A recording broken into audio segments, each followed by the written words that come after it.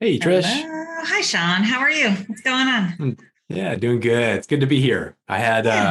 I had COVID a week and a half or so ago, so I was worried that I was gonna have a cough or something, but I'm feeling better. Oh, good. I know. I know. I had the flu, and it's like one of those things, man. It's just you never know what's going to hit you. Oh man, no kidding. Yeah, our little 1-year-old girl had it and she was pretty good. My wife had it, she was way better. I was like out for a few days with the fever and the chills and everything, so it's good to be feeling Terrible. back to Feeling some better. You're normal. feeling better. Yeah. Good. Good. I'm glad. I know. It takes you out, right? It does, yeah. Uh, Then trying to serve on clients, you feel like you're half out of it, like a zombie. Am I helping these people? It's crazy. Definitely. I know. Well, I rest assured that, even at half mass, if you're skilled at helping people, you're still helping people. Yeah, no So, doubt, for sure. yeah, How cool. have Well, you I'm been doing? glad. I'm good. I'm great. Just Yeah, busy. I've got a lot of really cool things going on. And, I have a yeah, lot of children myself. yeah. So it's just busy times, but it's all good stuff. So you try to Good. stay present in it and enjoy it instead of having it tip you into overwhelm. Yes, of course. It's good. It's all Yeah, great. Yeah, so it's good. right I've been on. working on putting my program and the stuff I always talk about into a book. So that's Oh, my cool. that's my cool new project, which of course is time consuming, but my hope is that it's done. Um, I actually reached out to an agent a little while ago, and I had an agent who was interested, but I don't know if they'll still be interested by the time I get it done. But this way, I hope to get it like on its Wow, way towards moving out by the summer, having it written. that's So exciting. yeah, so it's really cool Yeah, stuff. So it's all right good. on. Yeah, Yeah, so I'm my excited to have a conversation with you. I wrote down some notes, but just to kind of maybe structure the yeah, conversation. But then if you have anything that you want to share with people as we get going, I would love for you just to, grab the yeah. reins. But I came up with a couple concepts that have been on my mind and my heart lately. And then, especially, just kind of knowing a little bit about what I know about how you approach helping people. So, Yeah. if that sounds okay. That sounds great. Yeah, for Yeah. sure. I know when we were talking the first time, we were connecting on the idea of like the sexual template that my wife and I went through. That's kind of been what we talk about the most and the mini course that I offer. So I thought that could be a cool promotion just as something people can grab as at a low cost and go through themselves. Absolutely, definitely. And so, we'll definitely like talk about it as we kind of wrap up. But if you, maybe we can just introduce you and how you would introduce yourself. I was trying to Yeah, come up with that, but if you could introduce yourself and then, I thought we would start by talking about the secret habit because I thought that's an sure. interesting way. I Yeah. made a video lately that recently talking about a pornography habit as a secret sex life. Okay. Yeah. So I thought maybe we could start there. So That sounds great. if you would like to introduce yourself and kind of let everybody know, who you are and what you do, that'd be great. Yeah, Just jump in. that's sounds great. No, let's do that. Yeah, secret habit ties sounds like that ties in well as well. So that's exciting. Yeah, Yeah, let's yeah. let's do it. Yeah, sounds great. So, and how do you say your last name, Sean? Bonato. Bonato, that's what I thought it was. Okay, so welcome, Sean Bonato, to my podcast, Porn Brain Rewire, and the video can also be found on YouTube on my YouTube channel, Dr. Trish Lee, Porn Brain Rewire. So Sean is with us today, and we're going to be talking about pornography habit and sexual acting out behaviors as a secret habit or a secret sex life, as I sometimes talk about it. And I thought we'd also springboard into talking about your porn habit not harming anyone, quote unquote. And we will dig in there because that's not what I think at all. But I know that that is popularized in especially videos on YouTube or people who are telling people what they want to hear instead of what they need to hear. Then I know something, and hopefully you'll round it out for us as we discuss. But I know you focus on at least one piece of it is focusing on fantasy and the role that fantasy plays. And being able to get fantasy under control. And I talk to people about that all day, every day, basically. So I thought that'd be another good place for us to anchor in a little bit. And then I always try to share with people that there's a ripple effect of change when you change this habit for yourself. And I thought we could kind of go there too.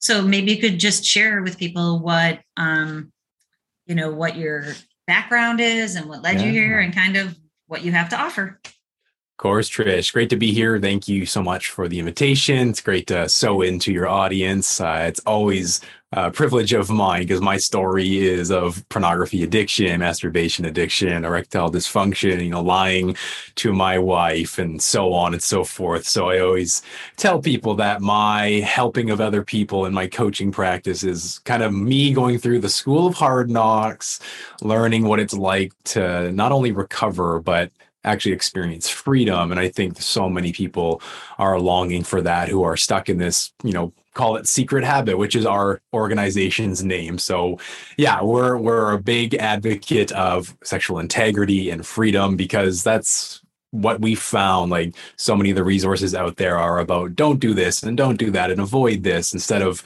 pursue this. Let's get healthy. Let's get free. Let's take ownership of our mind and make good choices. So that's really like the heart behind who I am and what I do.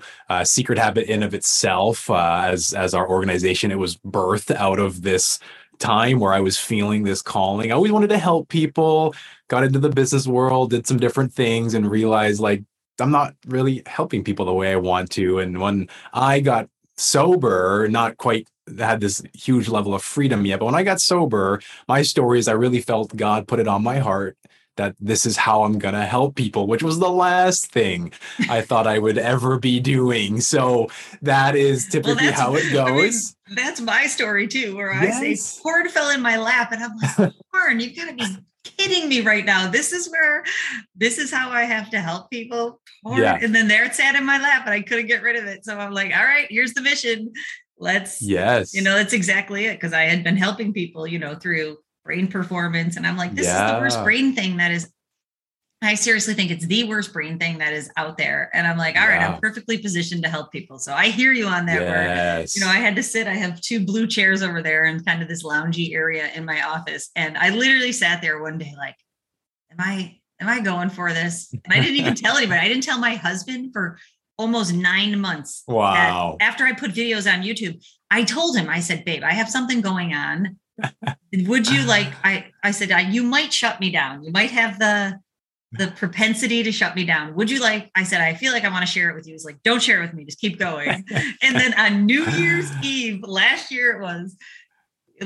years ago, New Year's Eve, I'm like, I have to tell you, I cannot go into another year without you knowing this. Isn't that wild? Wow. So there you go. Like, it's usually not something we choose. It's something that's often given to us because I don't know if people know statistics, at least in the church, 7% of churches offer any program for this issue. And I would be scared to guess what percentage of that is even helpful. So when, whatever, for me, it's God, I felt called by God, but whatever people want to say that is, it's when that gets thrown onto our lap, it's for usually a good reason, because there is such a lack of good quality help. And that's what's causing more harm, is this system that's been built around recovery has really just been behavior management. It hasn't been helpful. It's been actually often very harmful to a wife or a spouse. And it's so really does. I mean, not to stop you, but just to interject, I was just sharing with someone, literally every day I talk to someone who tells me a horror story of how they were sent in the wrong direction, spending thousands of dollars being told the wrong stuff. And then even the men that I work with, they'll say to me, when we get into conversation, that just didn't seem right to me, just some of the awful advice. So I'm totally with you on that. Yeah. So that's a big piece of why we do what we do. So, my story is I saw porn at 10. Back in the day, that was really when the internet was kind of taking off. And that's when most kids started really being on it a lot. It was my neighbor. We found his dad's magazines. And then within that year or so, I ended up seeing my dad watching pornography. A friend of mine's dad came in while we were watching it and he affirmed it. So it really got ingrained as a young boy that this is what men do. And it's, they don't seem to think it's a problem. They I saw my dad doing it alone at night in the dark. Like, it must be this thing that is good, but you have to keep it a secret. So like, as a young boy, you don't know any better. You're just taking in information and making up your own story. And it felt good.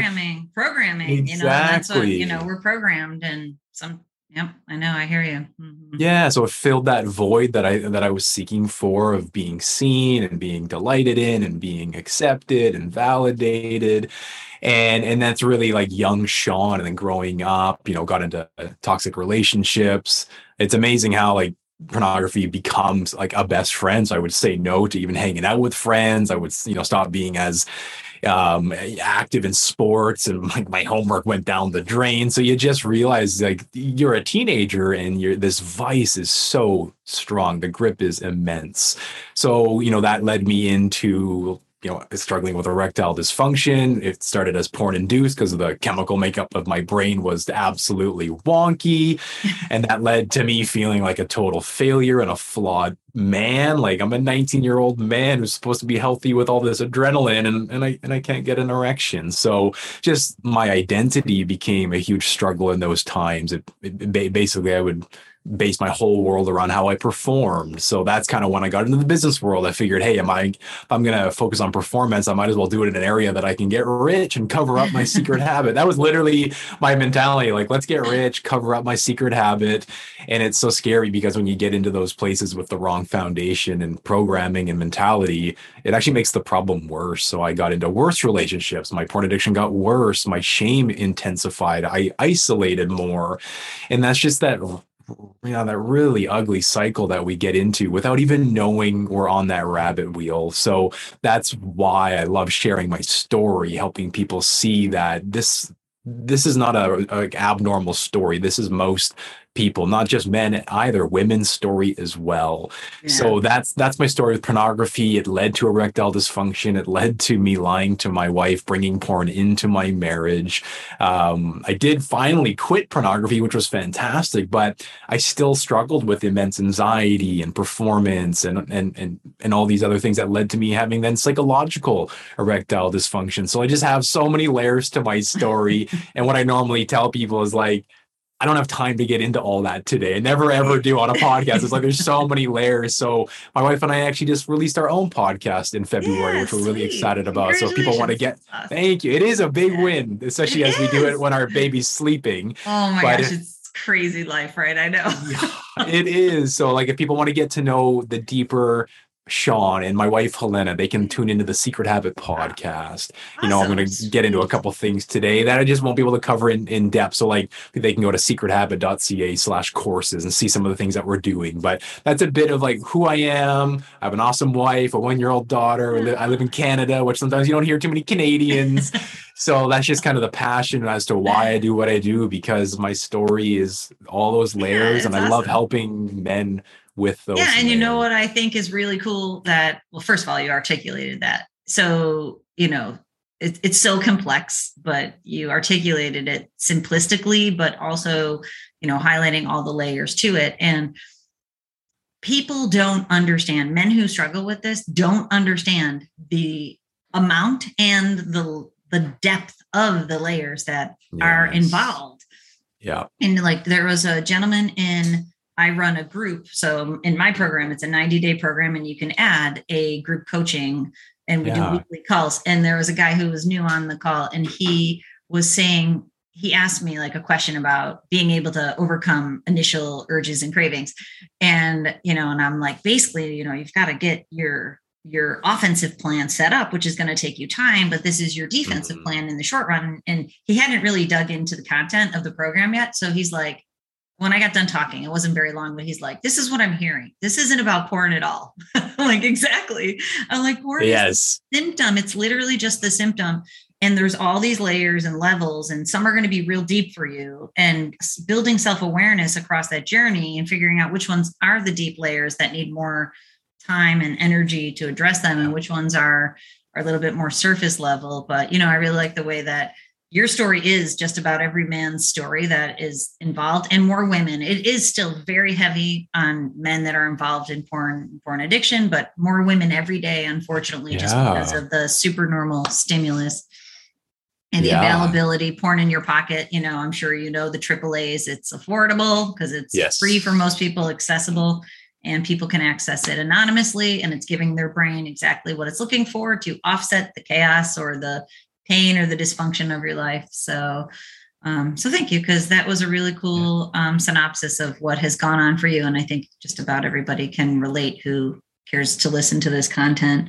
And I'm so glad to hear. So let me ask you one more question, then we'll dig into a couple of the concepts. Is that, how you talked about where you were in recovery and you gained sobriety, but you hadn't gained freedom. Can you kind of just characterize or give color to the journey from sobriety to freedom, if you're able to do that? Yeah, absolutely. Yeah. I kind of always say it as when the initial stages of sobriety, it's you stopping a behavior, but to renew the mind and to grow in integrity, to be a vulnerable, honest person is going to take time to build that character, to build that maturity.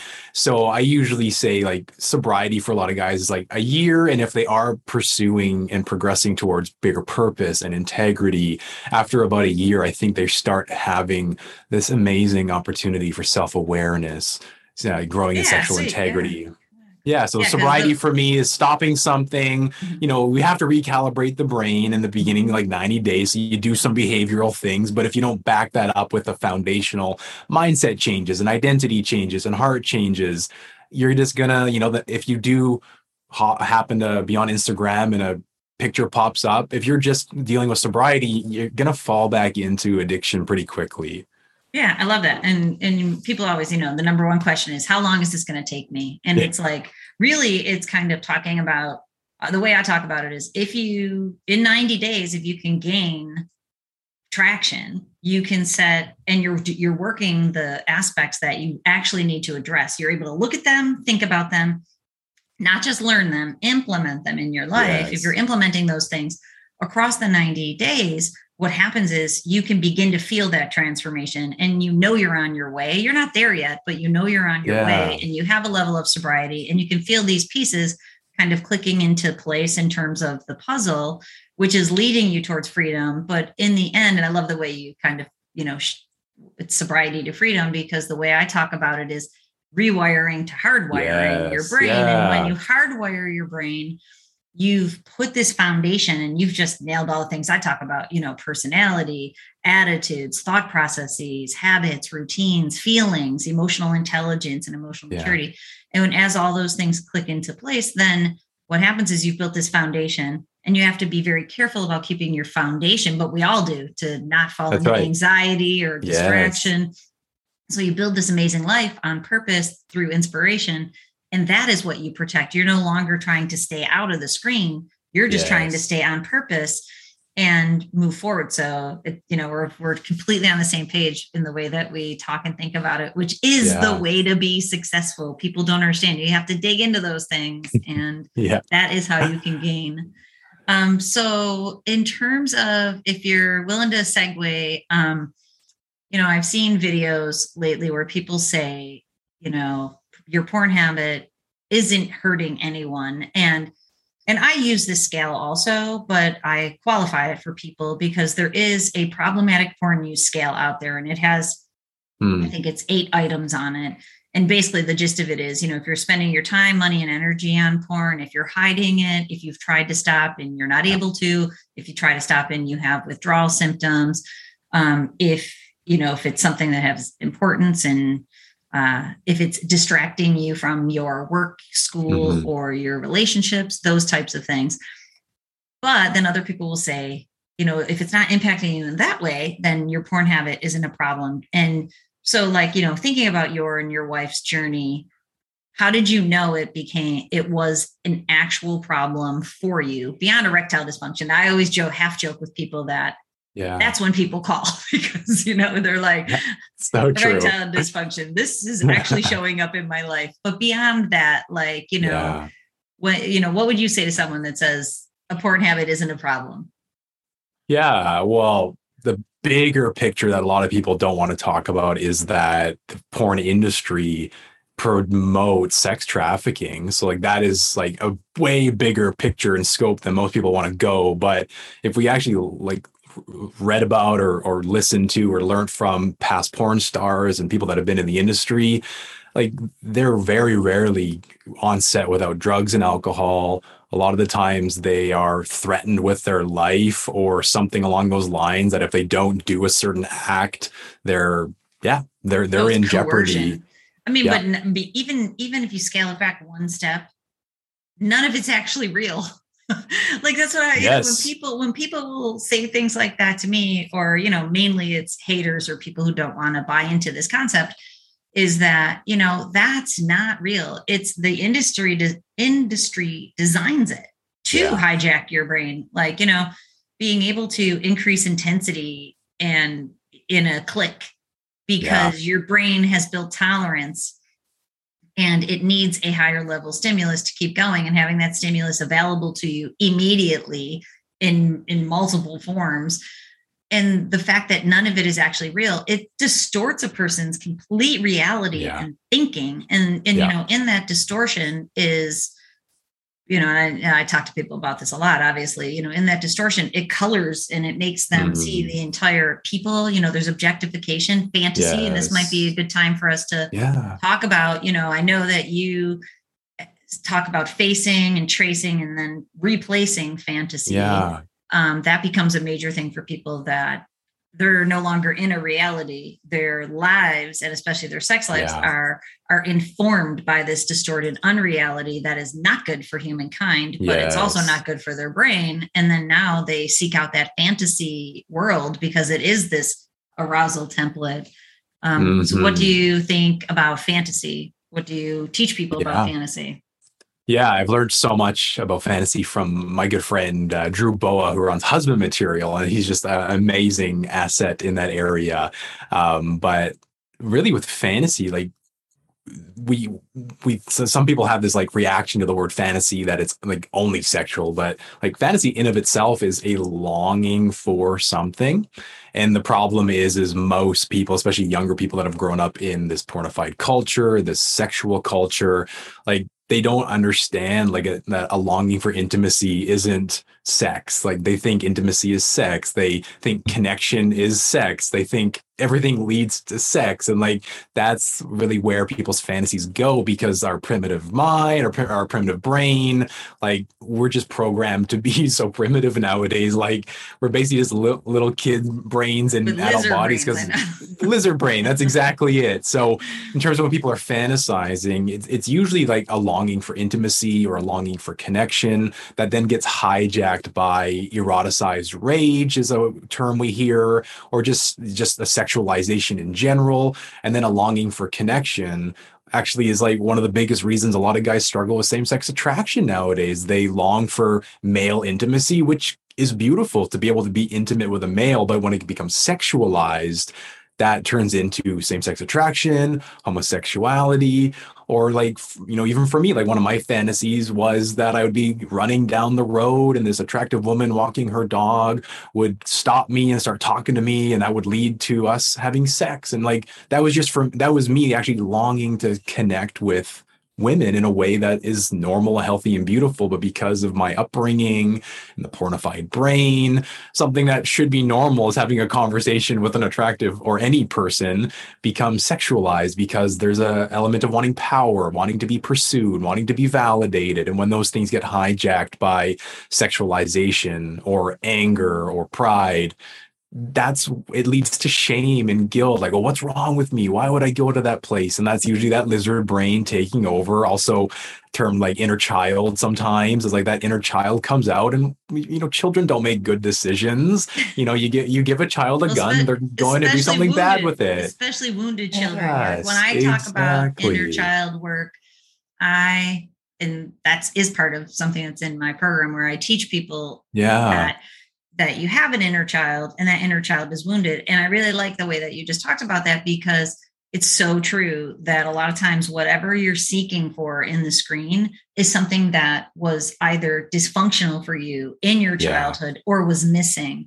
And especially when it comes to same-sex attraction, there's many men who didn't have a strong relationship with their father, or didn't have a father figure who was nurturing. And then you're absolutely right, through the conditioning and the constant traversing of the neural pathways that sexualize that, then it becomes distorted by that need for connection, intimacy in a healthy way becomes completely distorted by, use it or lose it. You keep using those neural pathways into the screen. And it frames it in that. But underneath it is, and when I work with people, when I discern that is, and I'm sure you do the same thing, is that, if you realize that building healthy intimacy with a male role model, if you can't get that from your actual father because emotional maturity isn't there from him, you can create that from other people in your world and find yourself a male mentor who can play that healthy, intimate role for you. And that I like to give people takeaways on the podcast too. So if any of this is resonating with you, that could be something that you need. Another person I'm working with, he's undergoing an approach and engage, actually a few different people that I work with. I have them doing approach and an engage exercise with people in the world because they are interested in finding a partner. But because it's so sexualized, the minute they approach because of this fantasy, it's like I'm approaching for sex. So I encourage people, and another takeaway if you're listening, to approach all different people and authentically find something that you want to compliment them or share or connect with them. Not just young women that you might perceive as like hookup culture or something like that. And it's an interesting exercise when, young men do this because at first it's terrifying. But then once they compliment older women or then they'll compliment men, and it totally works. My husband likes shoes. He'd kill me if he ever listened to any of my stuff, which he doesn't, which is why I'm going to talk about him yet again, is that he's a shoe kind of guy, likes shoes. So I bought him these really cool ombre wolf and shepherd shoes. But anyways, he was at the mall and another dude came up to him and complimented his shoes. And so then, of course, he comes home and he's like, some dude just complimented my shoes at the mall. He loved that. And, that is a way that, so I thought it was really cool that guy went out of his way because that does take courage to tell another man that you like the way that they're dressed. And it's a bro moment, but it's serving everybody. And that's what, the young men that I work with, they'll go, I can't believe how good it feels to compliment people because they respond to it. And then it makes me feel good. I'm like, that's what vulnerability and intimacy is. And you're building that muscle and taking the sexualization out of it because their brains just want to learn how to talk to young women who they just are sexualizing. So when you color it differently with humanity, it takes that sexualization out. So I love that example that you're talking about in terms of like, the fantasy that you've had.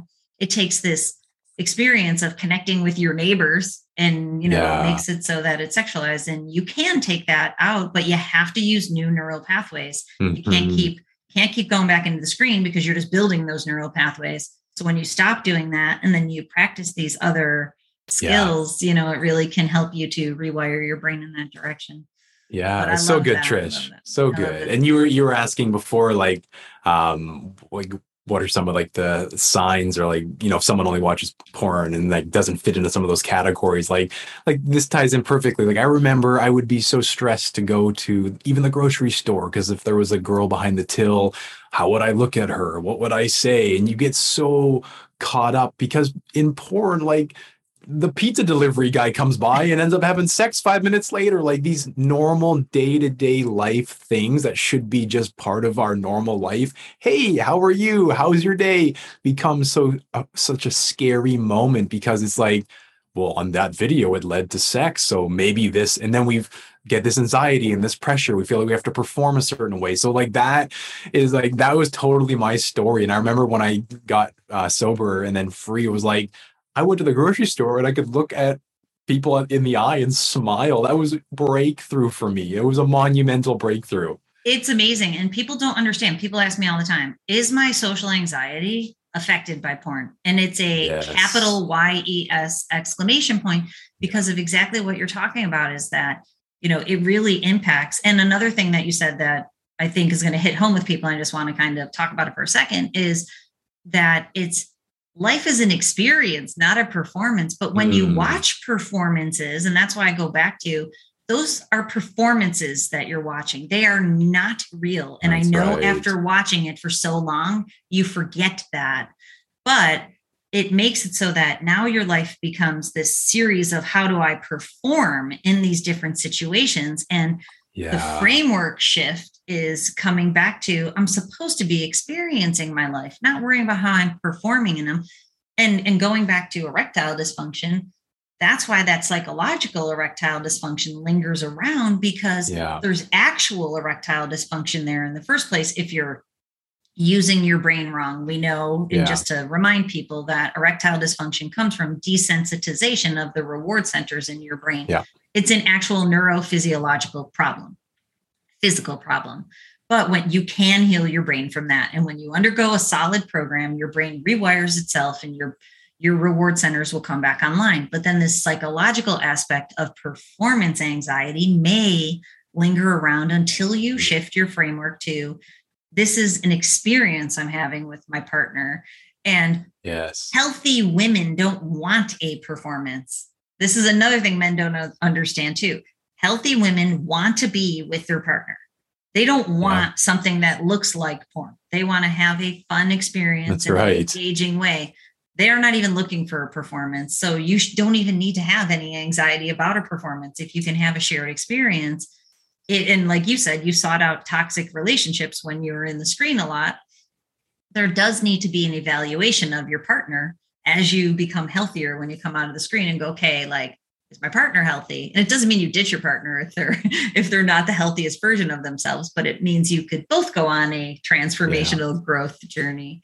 But you know, this life's an experience, not a performance. So when you go to the grocery store, you can make eye contact and connect with that person in an intimate, cool way, not a performance. So I think that hits home for a lot of people, because I know people struggle with that. Yeah, I think when our mind gets so focused on I can't do that, I can't do this, I can't do that. Like I'm reading a book right now called The Great Sex Rescue, and she talks about how so many women, as they grow up, are taught to be gatekeepers for men's sexual arousal. Like so many Christian books, especially, it's like men just have this need, and women have to, make sure they're like almost like a brake pedal. And as a woman grows up with that mentality, because the message at least in the church is so much like wait till marriage to have sex, they basically just play brake pedal the whole dating relationship, engaged relationship, and they never slow down to experience the relationship because they're always on guard of, this is too much. What is he doing? He's breathing too hard. And it's like, wow, that's so eye-opening. Like, and then they get married, and that's supposed to quote unquote solve the problem. But it's like, that's why we have sexless marriages, frustrated marriages, is because they never actually communicated and experienced things together. It was like, just these crazy narratives were given that don't help anybody, and then wait till marriage. And it goes back to shame for everybody, because, if women are, which I think there is a shift now, unfortunately, in the opposite direction, because so many young women learn to be hypersexual, or learn to be the on the opposite side of giving into that hypersexuality, because it's running rampant, and maybe the gatekeeping's breaking down, which is not good for anybody. Not that I want women to be gatekeepers. Clearly, I think more old school or older in quotes people, women have to increase hyposexuality because they are pumping the brakes the whole time. So they learn to be the hypo, too low, not to talk about it, not to want it, not to think about it. And then, on the other end, when you have secret habits of hypersexuality, so then the disconnect is so far for partners.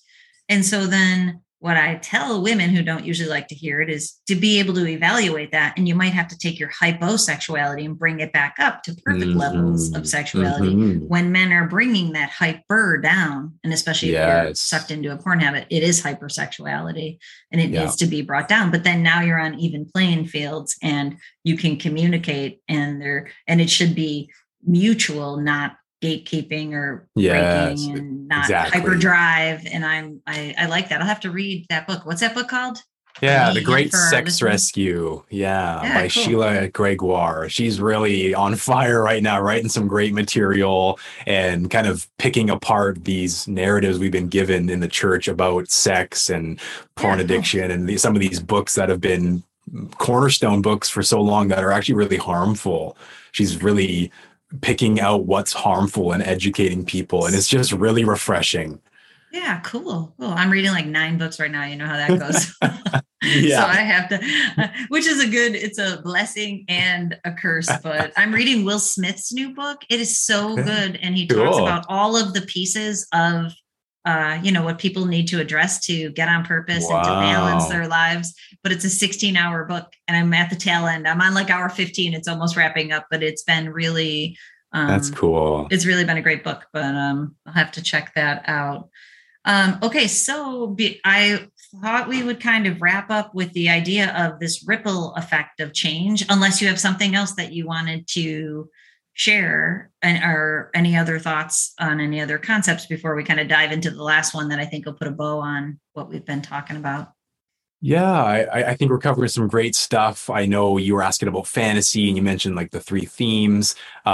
Just to give like a simple bite-sized theme that I like to help people go through with healing from pornography, kind of this idea of what it looks like is like step 1 is becoming curious, which means that we look at our story, we look at our day-to-day habits, we look at why we do what we do and start to learn from it. And what does that do? That leads us into our story. Like, wow, did I learn that from my mom or my dad or a coach or a bully?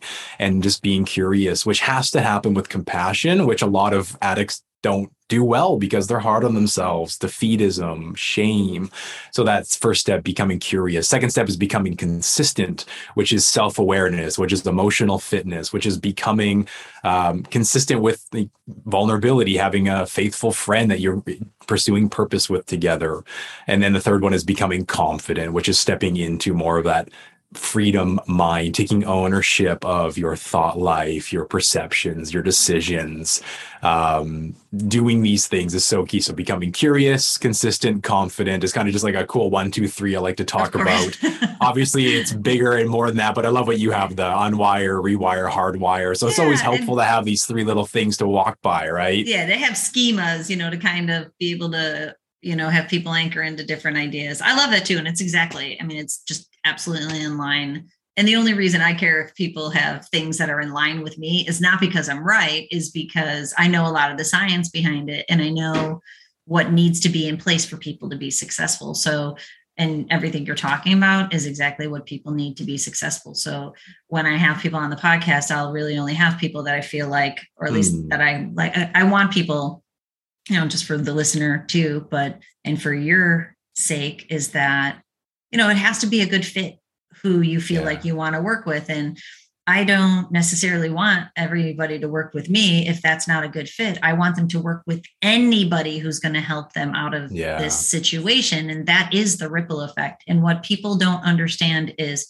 because people write in comments on YouTube or when they talk to me, they're like, let's go after the porn industry. I'm like, nah, that is not my mission. That's not what fell into my lap that day. What did was, if each person who has a porn habit decides to leave it behind, the ripple effect is so huge, just each person shifting that in themselves. Because when they get on purpose, and they're able to do that, curious investigation of what's going on, it's massive for them. People can unprogram themselves from not just their programming, their inner child, from generations of programming before them. This is multi-generational. It doesn't always have to play out as a porn habit, but the underlying issues are multi-generational. We got them from our parents, who got them from their parents, who got them from their parents. And I know I'm working my booty off to try to shift those things for my children, so that, and I'm always curious. So I love that, because when I go to do something, or if I've done something and feels off to me, or even like a first line of defense is, if something happens with my kids, because I'm parenting a lot of teenagers right now. So it's like something uncomfortable that I have to engage with them, which would have been ignored by my parents because they didn't have the maturity to be able to approach. I will sit with that and I'll go, okay, what would my parents do? What's the polar opposite of that?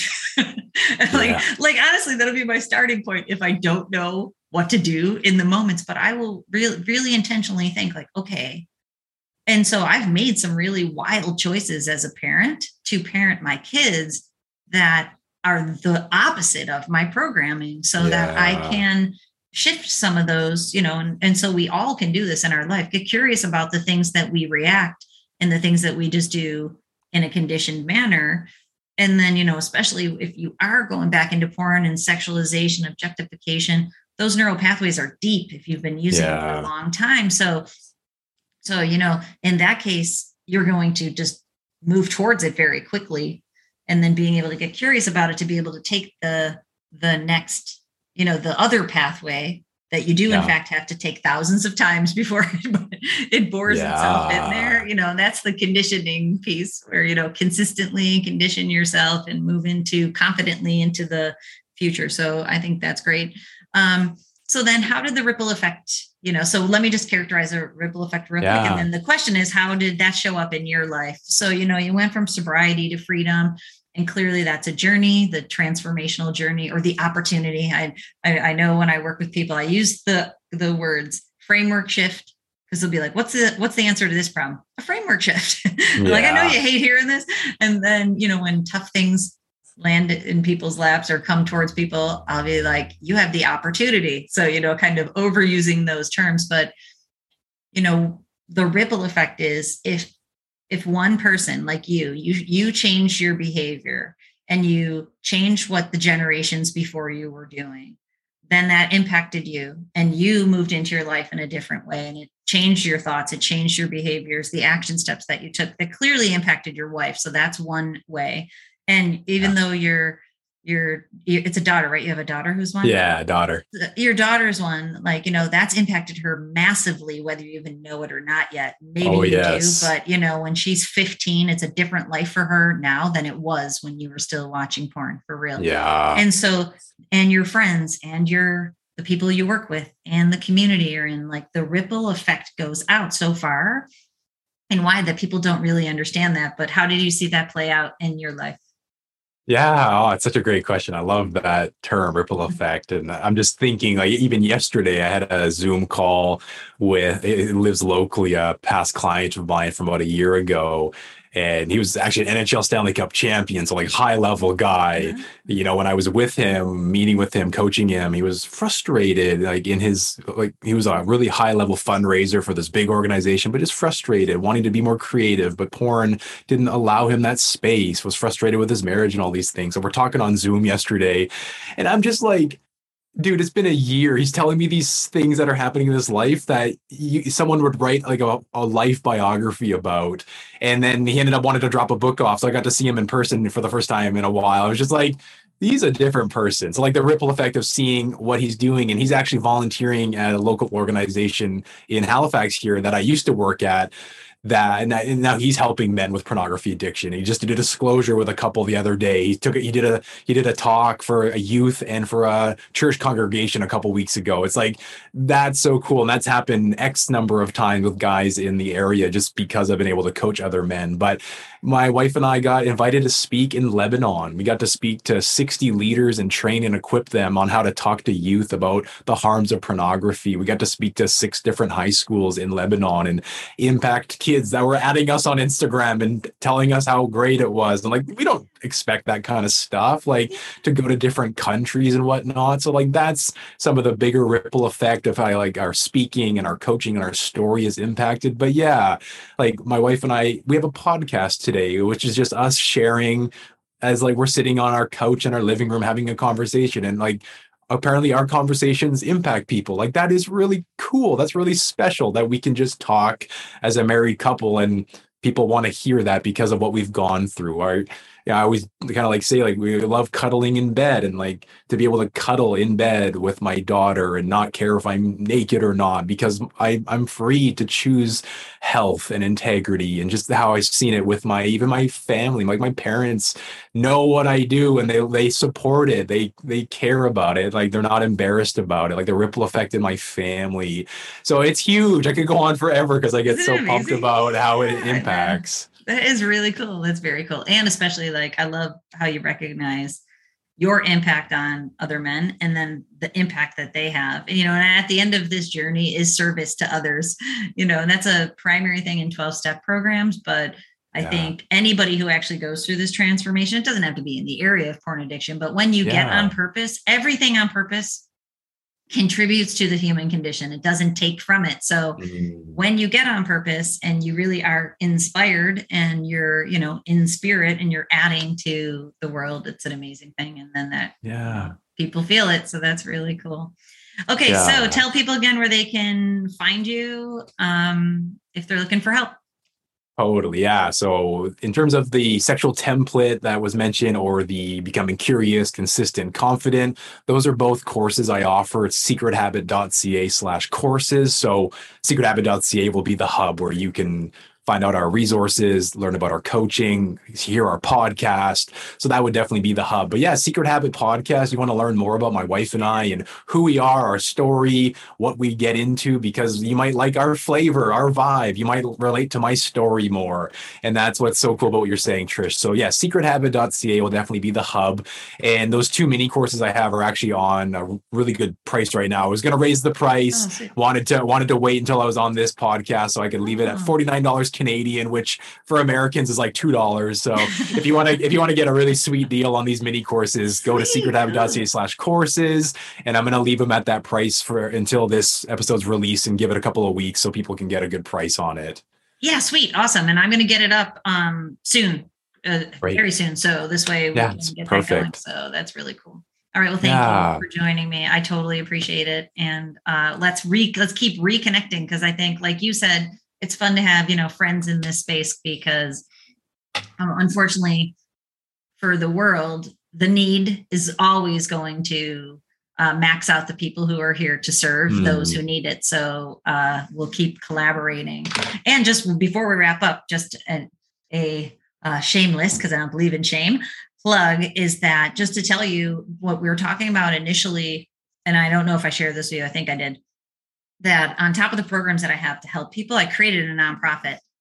And so I did raise some money last year, not a lot, because I really have not tried to raise money, but I'm grateful to everybody who contributed. So with the money that I raised, I am creating the first digital program, and I've already got the videographer and the guy lined up to get it created. But that program is going to be a short video that is sent to as many people who are leaders in organizations, or psychotherapists, primary care physicians, pastors, and church leaders, youth organization leaders, and just a short, snappy, easy to watch video on the harms of pornography consumption and compulsive masturbation and what they can do, which is send them to people who are prepared to help them. So trying to get the word out there to people who don't know what they don't know, and they're not serving people.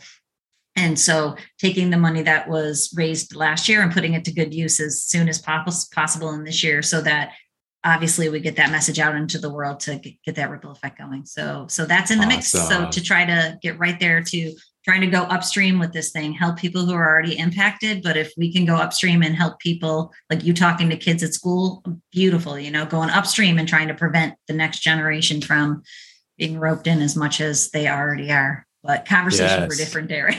Yes. So many layers that we can get into for hours and hours, but yes. Hours, I know. So I try to wrap it up before we lose people. So. All right. Well, thank you for joining me. I really appreciate it. And then we'll talk next time soon, right? We'll reconnect. Yeah, it was a privilege to share. Thank you so much for the opportunity. Yeah, no problem. Thanks, Sean.